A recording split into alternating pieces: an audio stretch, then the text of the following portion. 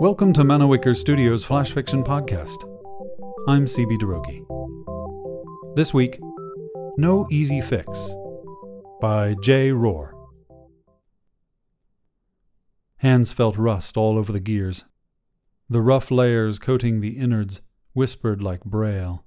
Yet the story remained incomplete, because those listening hands seldom sought the facts.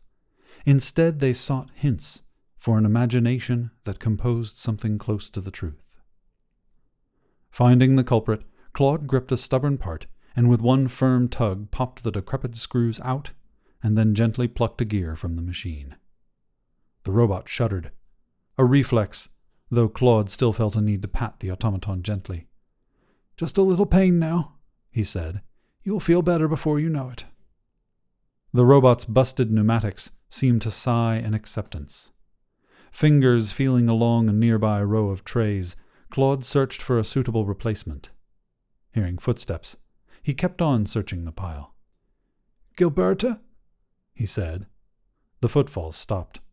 Undetailed silence. Smirking, Claude sniffed the air. "I can smell your gum," he remarked, nodding certain. "I didn't want to bother you."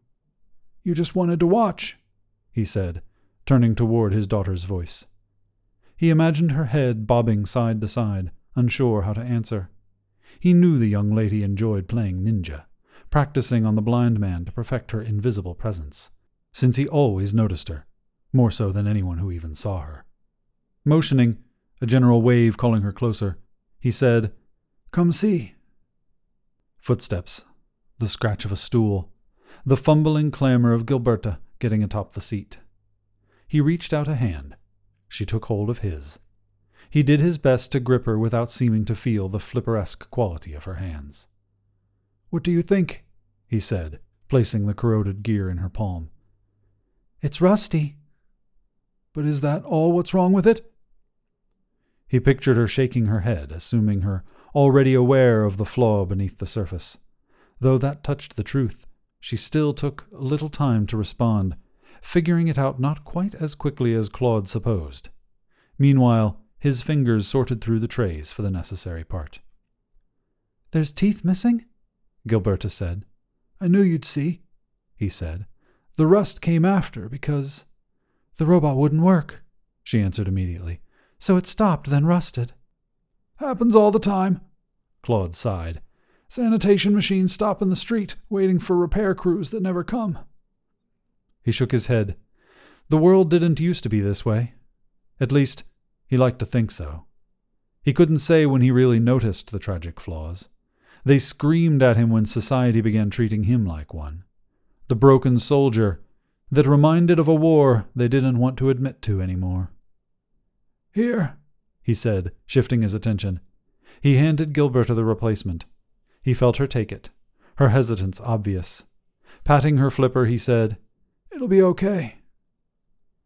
Guiding her hand, Claude showed her where to insert the piece. When it popped into place, he told her to get screws. Twice she brought back the wrong type, but Claude waited patiently. "Now put them in," he said, when she returned with the right kind. "I can't," she said.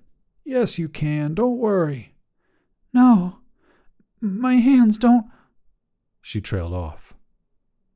"My eyes don't help me much," Claude said, pushing aside the idea of her eyes watering.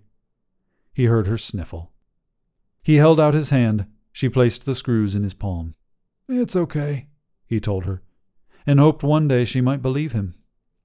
He knew she didn't, regardless of how much he meant it. Feeling the screws into place, he asked for a screwdriver. She brought him one. He tightened the screws. "Can you oil?" he asked. "Yeah." He heard her hurry off. She came back running, a spray can of oil rattling. Claude leaned away from the busted bot.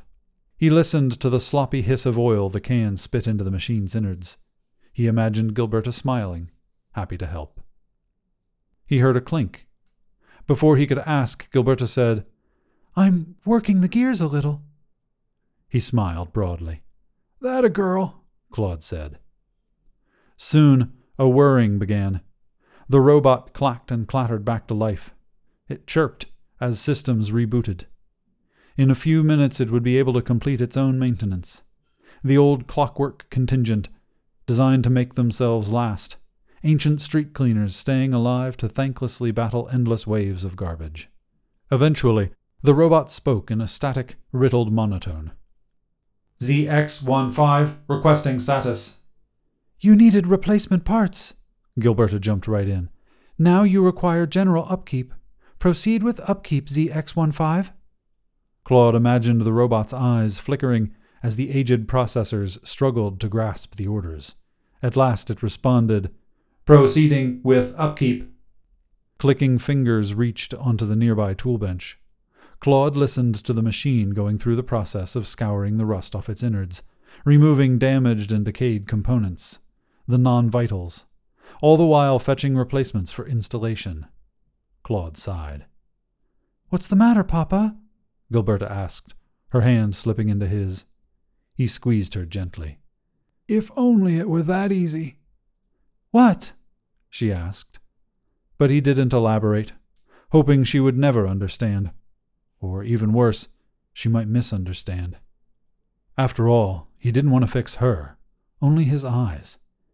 If nothing else, so he could see her, once, know her beauty outside imagination.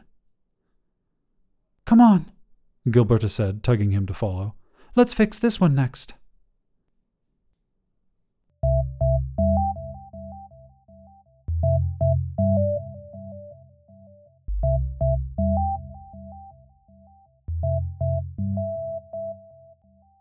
This has been No Easy Fix, written by Jay Rohr. Manawaker Studios Flash Fiction Podcast is supported by patrons on Patreon. Visit patreon.com/manawaker to find out more. The Flash Fiction Podcast theme song is by Kevin MacLeod. Manawaker Studios Director of DICE is Ben Baston. The podcast is produced, edited, and narrated by me, CB Droege. You can follow me on Twitter at CBDROEGE. Thanks for listening.